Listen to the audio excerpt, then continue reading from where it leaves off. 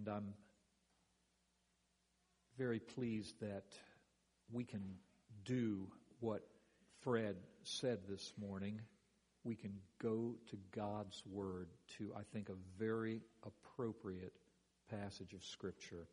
Isaiah chapter 40. I'm going to read the entire chapter. I may throw in a comment here or there to help clarify. But if you follow with me, this is the English Standard Version, Isaiah chapter 40. And the prophet writes, "Comfort, comfort my people, says your God. Speak tenderly to Jerusalem and cry to her that her warfare is ended, that her iniquity is pardoned, that she has received from the Lord's hand double for all her sins." A voice cries, "In the wilderness, prepare the way of the Lord, make straight in the desert a highway for our God.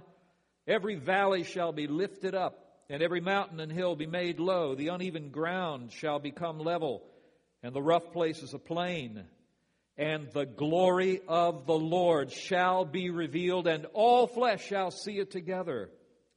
For the mouth of the Lord has spoken." A voice says, "Cry." And I said, "What shall I cry?" All flesh is grass, and all its beauty like the flower of the field. The grass withers, the flower fades, because the breath of the Lord blows on it. Surely the people are grass. The grass withers, the flower fades, but the word of our God will stand forever. Get you up to a high mountain, O Zion, herald of good news. Lift up your voice with strength, O Jerusalem, herald of good news. Lift it up, fear not. Say to the cities of Judah, "Behold your God, behold, the Lord God comes with might, and his arm rules for him. Behold, his reward is with him, and his recompense before him. He will tend his flock like a shepherd. He will gather the lambs in his arms. He will carry them in his bosom and gently lead those that are with young." Who has measured the waters in the hollow of his hand, and marked off the heavens with a span, enclosed the dust of the earth in a measure, and weighed the mountains in its scales and the hills in a balance? Who has measured the Spirit of the Lord, or what man shows him his counsel? Whom did he consult, and who made him understand? Who taught him the path of justice, and taught him knowledge, and showed him the way of understanding? Behold, the nations are like a drop from a bucket, and are accounted as the dust on the scales. Behold, he takes up the coastlands like fine dust. Lebanon, its famous cedars, would not suffice for fuel, nor are its beasts enough for a burnt offering. All the nations are as nothing before him. They are accounted by him as less than nothing, and emptiness. To whom then will you liken God, or what likeness compare with him? An idol. A craftsman casts it, and a goldsmith overlays it with gold and casts for it silver chains. He who is too impoverished for an offering chooses wood that will not rot. He seeks out a skillful craftsman to set up an idol that will not move. Do you not know? Do you not hear? Has it not been told you from the beginning? Have you not understood from the foundations of the earth? It is He who sits above the circle of the earth, and its inhabitants are like grasshoppers. It is He who stretches out the heavens like a curtain and spreads them like a tent to dwell in. It is He who brings princes to nothing and makes the rulers of the earth as emptiness. These rulers, scarcely are they planted, scarcely sown, scarcely has their stem taken root in the earth, when He blows on them, and they wither, and the tempest carries them off like stubble. To whom then will you compare me, that I should be like him, says the Holy One? Lift up your eyes on high and see. Who created these? He's referring to the stars. He who brings out their host by number, calling them all by name, by the greatness of his might, because he's strong in power, not one is missing. Why do you say, O Jacob, and speak, O Israel, my way is hidden from the Lord, and my right is disregarded by my God? Have you not known? Have you not heard? The Lord is the everlasting God, the creator of the ends of the earth. He does not faint or grow weary. His understanding is unsearchable. He gives power to the faint, and to him who has no might, he increases strength. Even youths shall faint and be weary, and young men shall fall exhausted. But they who wait for the Lord shall renew their strength. They shall mount up with wings like eagles. They shall run and not be weary. They shall walk and not faint. Let's pray. Our Heavenly Father, who's been so kind to encourage us with words from Scripture, inspired and preserved for us this day in the 21st century, speak, Holy Spirit, to the hearts of your people. Comfort, encourage, and strengthen the men and the women, the boys and the girls of this church today for your glory and their good. In Jesus' name, amen. What a glorious passage of Scripture. It begins with comfort, it ends with encouragement, and in the middle is an incomparable description of the power, the strength, and the compassion of our God. The first 11 verses talk about comfort and how to find comfort, or at least we can learn how to find comfort in a very uncomfortable world from those first 11 verses. And then the final portion from 12 to 31 describe this God of all comfort. Paul talked about God as the God of all comfort, who comforts those who are in any kinds of trials or difficulties or sufferings so that they in turn can comfort others. We just got a wonderful example of that from that letter that Andrew just read from someone who has been comforted in his sufferings and turns around and points us to the God of all comfort. So, comfort. What is it? Are you comfortable? You have your seats? You comfortable? Hope you are. Nice temperature in here. You know what I mean when I say that. But comfort, discomfort, it can take other forms too. As in, I was uncomfortable when he began talking about politics. That's a different kind of comfort, discomfort.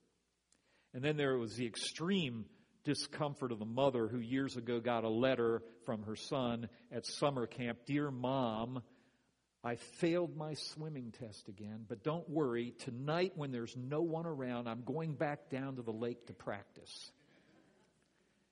That's discomfort that a mother experiences. There's also when the doctor says, now, you're going to feel a little discomfort. That's warning you you're about to. Don't be surprised when you scream bloody murder in just a moment here. But comfort can be thought of in that sense of reassurance. You know, there, it's going to be all right. That's comfort, right? But the word itself means literally with strength. Latin fort, strength, and come, with strength. There is certainly, when Isaiah is prophesying here, a reassurance that he intends. But there's even more than that. There's an impartation of strength. This chapter is all about comfort, comforting God's people. Reassurance and strength. Comforting God's people who have been very uncomfortable for a very long time. They are in need of strength. They're in need of reassurance. Because, you see, they've been in exile in Babylon for 70 long years. Just a little bit about the backdrop here. Isaiah is prophesying of a future time when God's people are going to return and come back from captivity from having been in exile.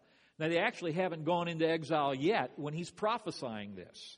But he's prophesying on the far side of the exile about when they come back. To be exiled is to be forced from your homeland. It's to be banished. And there are involved in that all kinds of collateral and ancillary sufferings that go along with that sort of thing. And the people of Israel were going to spend 70 years in captivity in Babylon. And when he wrote that, Isaiah knew that this was going to happen because, you see, God's people had involved themselves in idolatry, and they'd been warned over and over again, God hates idolatry, just like Indiana Jones hates snakes. He hates idolatry. He hates it. He hates it because it defeats, it defames God's image, man, with the lie that God himself is something other than he is portrayed. And it causes all kinds of problems. So he warned them, don't go into idolatry, but they did it anyway. So in faithfulness to the covenant, God was going to chastise them. He was going to punish them as children, discipline them, if you will. He wasn't going to cast them off entirely, but they were going to pay for this. And now Isaiah is prophesying, and he says, comfort ye, my people. Tell them that their warfare is ended, their iniquity is paid in full. They've suffered double or the full penalty for all their sins. They're going to be coming back. The exile was traumatic. The whole episode was traumatic, and that's really an understatement. They're coming back. Jerusalem is in ruins. Their hopes and their dreams, future, it's all laying shattered in the rubble, and they're coming back to an uncertain situation and uncomfortable situation. They're returning to the land, but they are shaky, they are unstable, they need strength, they need security, they need hope, they need comfort. They need to find comfort in an uncomfortable world, and God wants to bring that to them. Now, have you considered that you also have been exiled from your home? Are you aware that you and I have been exiled from our home with God? Probably not, because this is all we've ever known. But ever since Eden, when our first parents, Adam and Eve, rebelled and were expelled from the garden, we have been living in exiles. And that's why we're never totally at home here in the world. We are strangers and exiles in this world. Here, it says in Hebrews, we have no lasting city, but we seek the city that is to come. We're in the world, but we're not of the world, being the people of God. And as Jesus said to his disciples, in the world you will have tribulation. As it says in Job, man's born to trouble as sparks fly upward from the fire. That's why you're never, ever going to have everything in your life where it's all fixed. There's always something out of whack, isn't there? And sometimes really out of whack. Now, it is true, through the death and the resurrection of our Lord Jesus Christ, our sins have been forgiven, and we've been reconciled to God. The big work is already done. But our salvation is not complete. We still await the glorious return of our Lord, who will defeat all the enemies of God, and the last enemy to be defeated is death. It has not yet been defeated. And it's emblematic of all of the sorrows that we face in this life. So we wait for Him. We await the blessed hope and the glorious appearing of our great God and Savior, Jesus Christ. So I want to talk to you this morning from this passage of Scripture about how you might find comfort in an uncomfortable world. And the first part is going to be those verses from Isaiah 41 through 11. The first way is that God comforts us when we agree with His glorious goal. God comforts us, or we find comfort when we fall in line with His glorious goal, when we get in step with the Spirit, when we make His goal our goal. When we do that, we're on the road to finding comfort. So what is God's goal? What is God's glorious goal? Well, it is just that. The glory of the Lord is the goal of our God. It's found at the end of verse 5.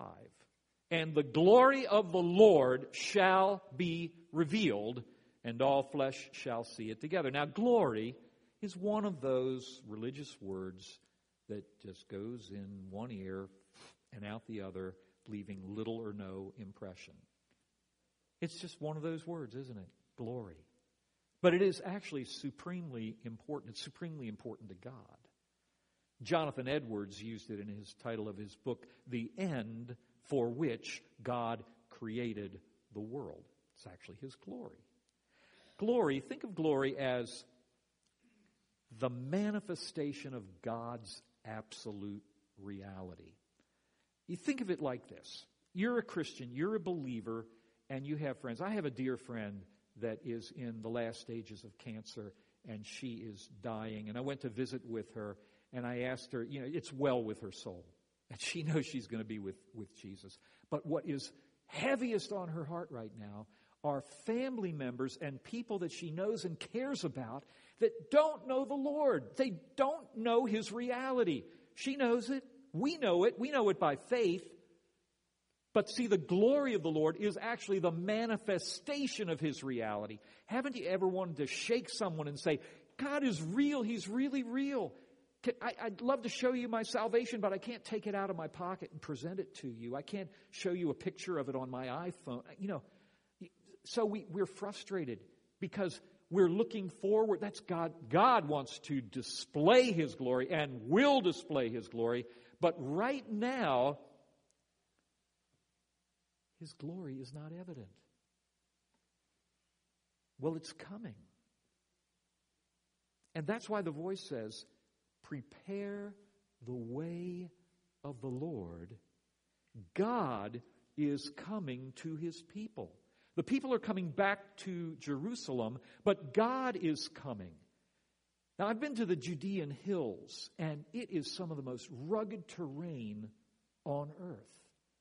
But what's being said here is God is coming. Prepare the way of the Lord. This is a divine road construction project, shovel ready, to make a way for the Lord to come. Every valley shall be exalted, every mountain and hill brought low, the crooked ways made straight, the rough places plain, and then the glory of the Lord will be revealed, and all flesh shall see it together, for the mouth of the Lord has spoken it. Who said those words? Who remembers the beginning of God's spell? Prepare ye the way of the Lord. Who said that? John the Baptist, preparing the way of the Lord. And so the Lord came, Jesus came, and manifested the glory of God, right? Yes.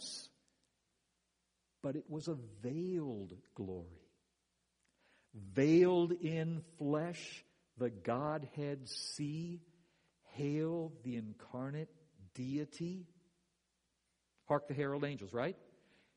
That's the glory of God. That's Jesus. Every once in a while there's a glimpse of it, like on Mount Transfiguration. But Jesus came with veiled glory to do the work of redemption so that through faith you and I could believe and see His glory with the eyes of faith.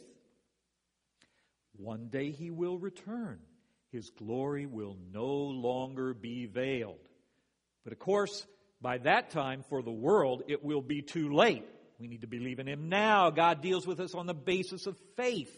So this is what makes a Christian someone who believes that Jesus lived, died on a cross, rose from the grave, right?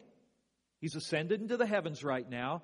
We believe that, don't we? Have you ever seen Him? Are your names written in the book of life? How many? Raise your hand if your name is written in the book of life. Good, that's good. How many of you have seen the book? How do you know? Well, by faith, but not by blind faith, by faith in this. That whole business about the book of life, okay? Yeah, it's in here. Is there a literal book? I don't know. I think God has it all down in His mind. I think He knows.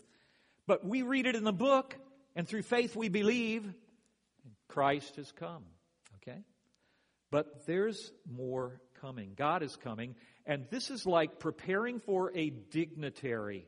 Back in those ancient times, they would prepare for the coming of a great dignitary by, in a sense, rolling out the red carpet. So that's what this passage is talking about. Prepare the way of the Lord, because the goal is the glory of the Lord will be revealed, and all flesh will see it together, for the mouth of the Lord has spoken. It's certain. It's going to happen. That's the end goal of God, the revelation, the total revelation of His glory. And right now, that is to be our goal. We live to glorify Him. What's the first question and answer of the Westminster Shorter Catechism? I hope you know it, even if you're not a Presbyterian. It's great. What is the chief end of man? The chief end of man is to glorify God and enjoy Him forever. That's a great way to start the That's a great way to order your life. Order your life like this, my friends. Live your life for His glory. If you live your life for His glory, if you are married and you really want to love your wife, you don't do it because you want to make her happy ultimately. You do it ultimately because you want to glorify Him. And that way, if she's being hard to love at times, you still do it because you want to glorify Him. It's not because you're necessarily getting anything. You're giving something to Him as an honor to God. So, the glory of God. Get in line with His purposes. Because it says here, the glory of the Lord will be revealed. All flesh shall see it together. And speaking of flesh, that actually brings us to the second point. A mysterious voice cries out and says, all flesh is grass, and the glory, all its beauty, is like the flower of the field. The grass withers, the flower fades, because the breath of the Lord blows on it. Surely the people are grass. And then it's repeated, the grass withers, the flower fades, but the word of our God will stand forever. So how can we find comfort in an uncomfortable world? Number one, fall in line with His purpose, which is His glory. And number two, realize that the only thing that is permanent is God's Word. It's certainly not flesh. Now, flesh here refers to mankind, to people. The cry goes out. It's a mysterious cry. We don't know who's saying it, but He's saying this, all flesh is grass. And grass is not durable. It's not stable, it's not strong, doesn't last, it's not permanent. But the comparison here is that the Word of God stands forever. That is where certainty can be found. That's where permanence is located. That's where hope and comfort can be had. Again, I refer back to Fred's letter. He's learned in his trials and in his pain and suffering to go to the Word of God. That is so wise. Oh, that's so very wise, because that's where certainty can be found. And that's why we preach the Bible. And that's why if you are a Christian and you don't read your Bible regularly, you're malnourished. How many of you would go through a day without eating? Unless you're fasting, you always find a time to eat. You spend a lot of time thinking about eating. I know I do. I think about what I'm going to eat. I love to play golf, and I know my golf game's going bad when I stop thinking about the next shot and think about what am I going to eat when this round is over. If you're a golfer, you know what I'm talking about. But it's true for all of us. We think about eating. Well, what about the Word of God? You got to eat the Word of God. This is how He reveals Himself to us. This is where we find out who He is and who we are.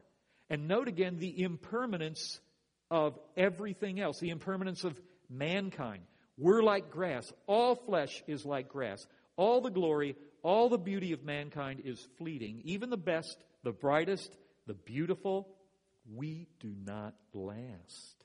We blossom and flourish like leaves on a tree and wither and perish, but naught changeth thee.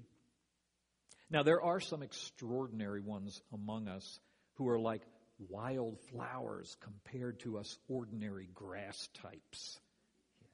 They're the best, the brightest, the beautiful young woman, the handsome young man, the celebrity, the famous singer, the powerful politician. These are the glorious ones. And what God says about them, they've got a little bit of glory there. They're kind of like a wildflower compared to just ordinary grass. But in the end, the breath of the Lord blows on it, and they wither, and they perish.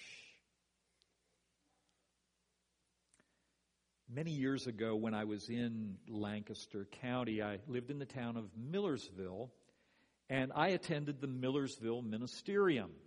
And that's where all the local ministers, pastors get together, and they have some, level of fellowship. And so we're sitting in there on a Monday morning, and the campus Methodist minister comes in, and he says, "You guys are not going to believe what happened. My wife and I went to this wedding as guests on Saturday, and in the message, they had a evangelist who gave the message. And this guy was a fiery evangelist, and he got up the head of steam, and at one point he spoke to the groom and he said, 'Now, Bob, you're young and you're handsome, and you look over there at Janet, and she's lovely and beautiful as a bride, and you love her with all your heart, but I'm going to tell you that one day, years from now, you're going to wake up one morning and she's going to look like her mother, and then will you still love her?'" And Rich said, "We were stunned. Did he really say that?" And he said a moment later, he realized that he said it. But by then it was too late. I said, "What happened next?" He says, "We all looked at the mother." And what did she do? She stared straight ahead. This is why it is dangerous to be a preacher. I pray every time, I say, "Lord, help me to offend no one unless it be the offense of the cross." I'll handle that. But all right, well, here, the guy was making a legitimate point, but it was a disastrous application. The point is, Janet one day is going to look like her mother. That's what happens, folks. If you're young here today and you think it's always going to, take a look at your parents and your grandparents and go, okay. That's where you're headed if God's good to you. If you live long enough, all flesh is grass, and even the goodliness thereof as the flower of the field. The grass withers, the flower fades, but the word of our God endures forever. Heaven and earth shall pass away, but my words will never pass away. And we can find comfort in an uncomfortable world if we will attend to God's word. That's the only thing that's going to last. And then the third way, God comforts us when we behold Him. This is found in verses 9 and 10. 3 times you have this repetition. Behold your God. Behold, the Lord God comes with might, and His arm rules for Him. Behold, His reward is with Him, and His recompense before Him. And then immediately after that, there's this striking contrast. He will lead His flock like a shepherd. He will gather the lambs in His arms carry them in his bosom, and gently, gently lead those that are with young. Behold your God. It's repeated for emphasis. Stop, look, and listen. And when we stop and look and listen and behold our God and learn about Him, we read about Him, we study Him, we pray to Him, we talk to Him, we spend that time with the Bible, and I recommend the study of theology, learning about God and who He is. When we do that, we find out some important things about God. Now, I just want to say here, I want to say, look, if you obsess about a music group, you are a groupie, right? If you obsess about food, you are a foodie. If you can't stop looking at your phone, you are a... I didn't say it, someone over here did. Okay? I leave you to meditate on that. How much time do you spend beholding God in the mirror of His Word, and how much time do you spend... Okay? Think about that. I want you to be uncomfortable about that one. Because here we have an amazing picture of God, beholding God. It says in verse 10 that His arm rules, that He has might. But in verse 11, that His arms carry, they gather the lambs. His arm is strong. His arms are loving. He only needs one arm to rule, but He uses two to show affection. That's a combination of strength and gentleness. It's a beautiful picture of God. You know, many years ago when I was a young man, I worked as a maintenance man in a nursing home. And I was in a room one time where I saw an aide trying to get a fairly large patient out of a wheelchair and into the bed. And the aide was very rough and was not gentle at all. It wasn't intentional. Guy just wasn't very strong. And then a very strong aide came in, a big guy who gently lifted the patient out of the wheelchair and put him on the bed. And I said, it's interesting. It takes strength to be gentle.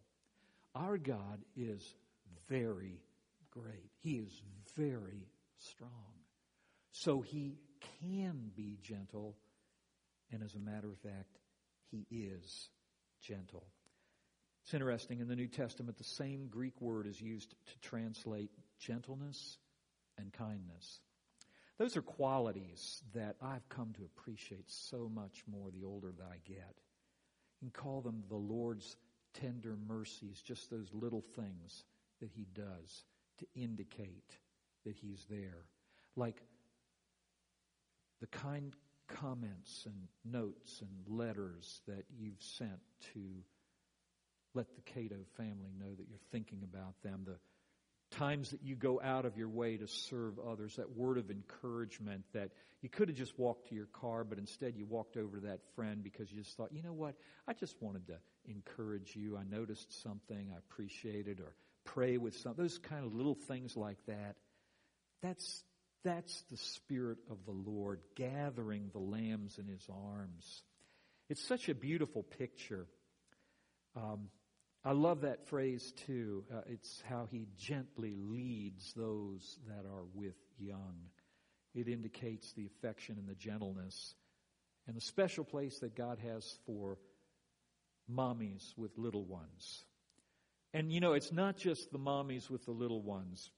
His affection and gentleness doesn't end when your children are grown, because you never stop being a mom, do you?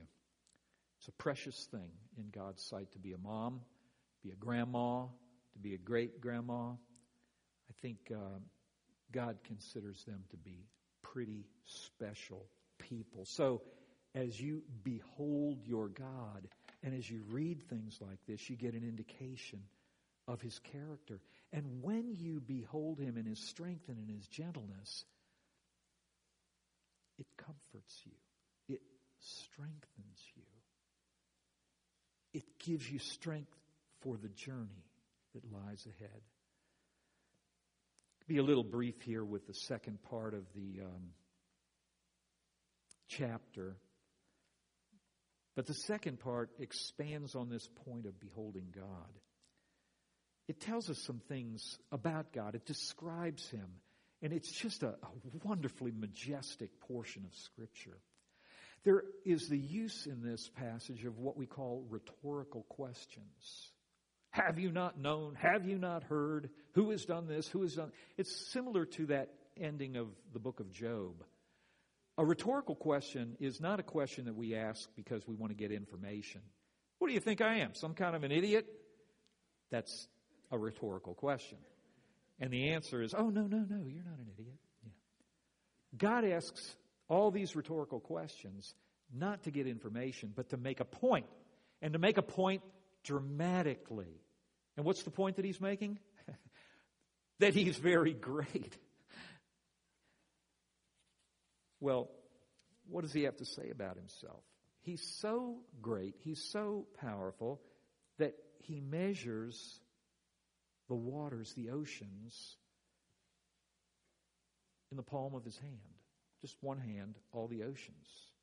He measures out the heavens with a span. Span is the distance from the thumb to the thumb, about 9 inches.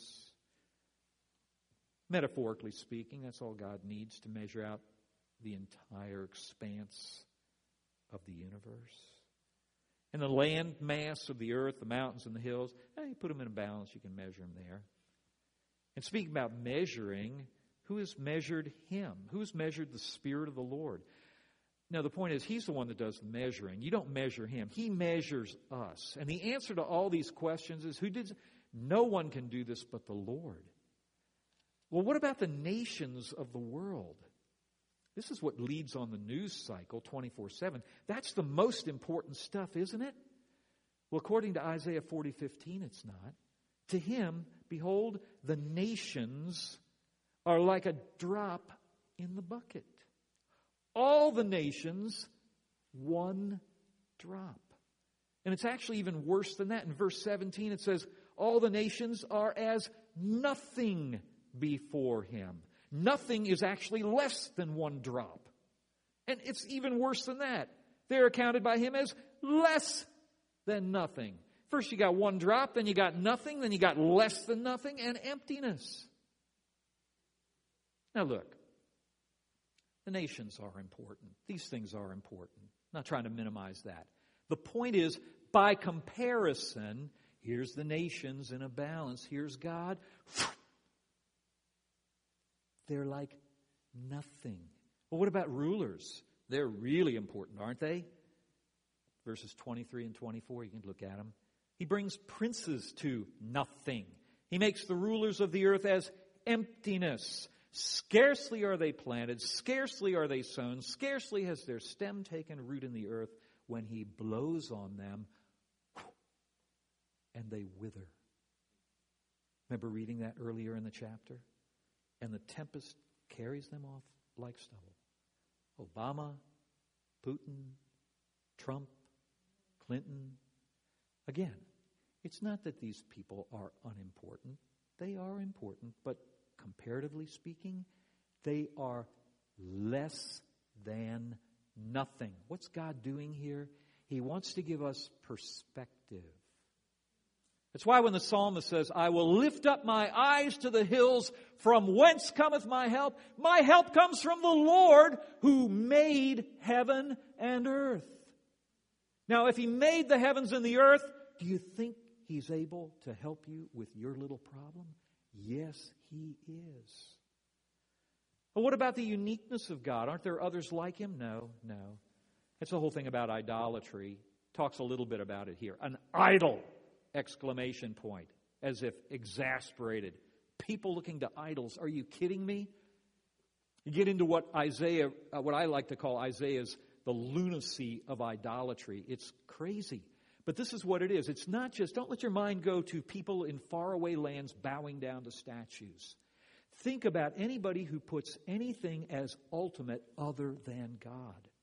Whether it's another person or a career or money or power or influence or golf or whatever. No. God is ultimate. His glory is what is to be sought. Isaiah describes this, and he wants to help us. He says, "To whom will you compare me?" And then he says, "Lift up your eyes and look." This is the host of heaven. Okay? I want to say something to the scientists among us. This is what our secular world does, that just looks at this world. They say, "Oh yeah, but the heavens, that's really great." They've always existed. Oh, they have. How do you know that? Well, science hasn't shown that at all. No one has been able to make the observations to determine that the universe is eternal. That is a scientific philosophical, or an even religious presupposition that people come up. It's an article of faith. That is as much an article of faith as saying, "In the beginning, God created the heavens and the earth." Now, of course, there's a lot we'd like to know, but it hasn't been shown us. Christianity has always had its cultured despisers. The Bible has always had its cultured despisers. They look down on people of faith. But we are not so dumb as we look. And you, my cultured friend, may not be so smart as you think. God created the heavens and the earth. We receive that word of revelation, and the eyes of our faith see it. We don't understand it all, but it is true. The heavens declare what? The glory of God. And the sky above proclaims His handiwork. I will lift up my eyes. This is where my help comes from. God is unique. God is great. God is powerful. But even granting all that, for those who are hurting, for those who are discouraged, the question remains, yeah, but will He help me? Not can He, but will He? And so at the end of the chapter, you have this portion here, verse 27. "Why do you say, O Jacob, and speak, O Israel, my way is hidden from the Lord. My right is disregarded by my God." This is the honest question of the sufferer. This is what Isaiah prophetically anticipates from a discouraged people returning from exile to who knows what. And what about the future? When you look out in the future, it can look a little bit grim. If you spend more time reading the news than your Bible, I guarantee you, you will be discouraged. And if you are anxious, it tells me that you're spending more time looking at things than you are looking at God. I know, because that's the way it is with me. I get discouraged and I get anxious. And it's a cue to go back to beholding my God. Does God know and does God care? The remainder of the chapter tells us one thing very important. It tells us God doesn't faint or grow weary, but God gives. God gives power to the faint. And to him who has no might, He increases strength. Look, even youths and young men, those are the people in our society that have the most stamina, who have the most strength, who have the most energy. Even youths and young men, they will faint and get weary. But those who wait on the Lord, those who wait for the Lord, they'll renew their strength. They'll mount up with wings as eagles. They'll run and not be weary. They'll walk and not faint. But it's for those who wait on the Lord. Well, what does that mean? My friends, waiting on God is a special kind of trust. It's just another way of saying trust in the Lord. But it's a particular form of trust that's related to hope. See, God promises things to us, things that we don't yet possess. Is He good for those promises? Well, our trust in Him says yes. But what about when it's hard? Very hard. What about when we're uncomfortable. Very uncomfortable. Yes, trusting in God, believing what you do not see, if it is in the book as a true promise of God, what you have read about Him. See, the waiting is designed to deepen the relationship. It's going back to that Psalm 73. Whom have I in heaven but Thee? And there's none that I desire upon the earth besides Thee. My heart and my flesh may fail, but God, You're the strength of my life and my portion forevermore. We want just to have a happy life. God wants a relationship with us. If He gave us everything so we wouldn't think about Him at all. But God wants to deepen the relationship, so He uses these trials and His hardships to deepen the relationship. He calls us to wait on Him, to trust in Him.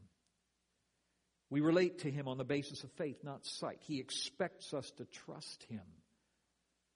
Yeah, but He doesn't tell me everything I want to know. No, He doesn't promise that. But He tells you enough. He tells you what you need to know. So if you feel forgotten, so did Israel, so did Jacob.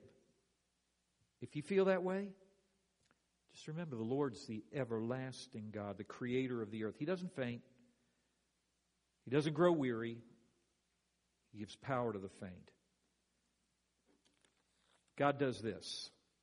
For those who wait, He is never late. He's always right on time, but it's always longer than we want. Right? It's always longer than we want. Because by doing that, He deepens the relationship with us. So for you today, for those of you here today who are young, and you've been rocked by recent events, and you think, well, wait a minute, what can I really count on? And this just makes me question the future. It makes me question the character of God. Yeah, you will faint and grow weary if you stay at that level. But if you look to Him, if you look to His Word, you will find the strength to continue on. For those who are with young, to those who are afraid, all of the energy that I spend in raising a child, and then I see it taken away, that scares me. I mean, when things like this happen, we grieve for the others. We do. We grieve for them. But it has an effect on us. It scares us. What if something like that happens to me? What's it going to be like for me? And that's when, as Fred said in his letter, he would direct our eyes back to Him. That is such wise advice. For the young, for those who have young, and for those that are old. For those of us that are getting up there, and especially those that are dealing with chronic problems, whether it's chronic health problems or a chronically difficult relational issue. And you can't walk away from it, but you still suffer the effects of it day after day. I want to tell you something. There's a place of refuge. God is our refuge and strength, a very present help in trouble. Therefore, we will not fear. When God talks about comfort, comfort ye, my people. It's not just a there.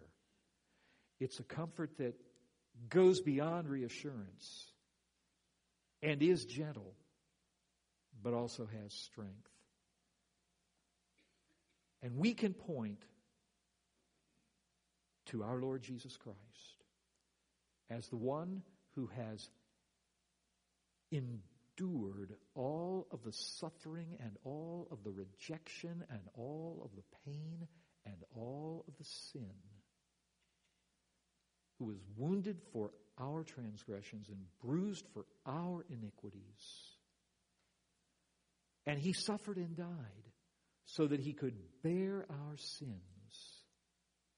But He rose from the dead so that He could save us from our sins, receive us to Himself, And even though right now we do not see Him, yet we believe in Him and we rejoice with joy unspeakable and full of glory as we continue to walk out the mission of faithfully witnessing to His reality and calling others to trust in Him as well. If you're here today and you're not a believer in Jesus, or you're not sure if you are, if you're kind of checking it out and you're on the fence, all of us were in that place at one point. But we came to a place where we said, I need to trust in the Word of God. I need to turn away from my own way of doing things and turn to Him and follow Him. I want to encourage you to do that, to put your faith in Christ. If your faith's been challenged, you feel like you've been shaky, turn back and look to the Lord again. Close your eyes as I pray for you and as we close. Dear Heavenly Father,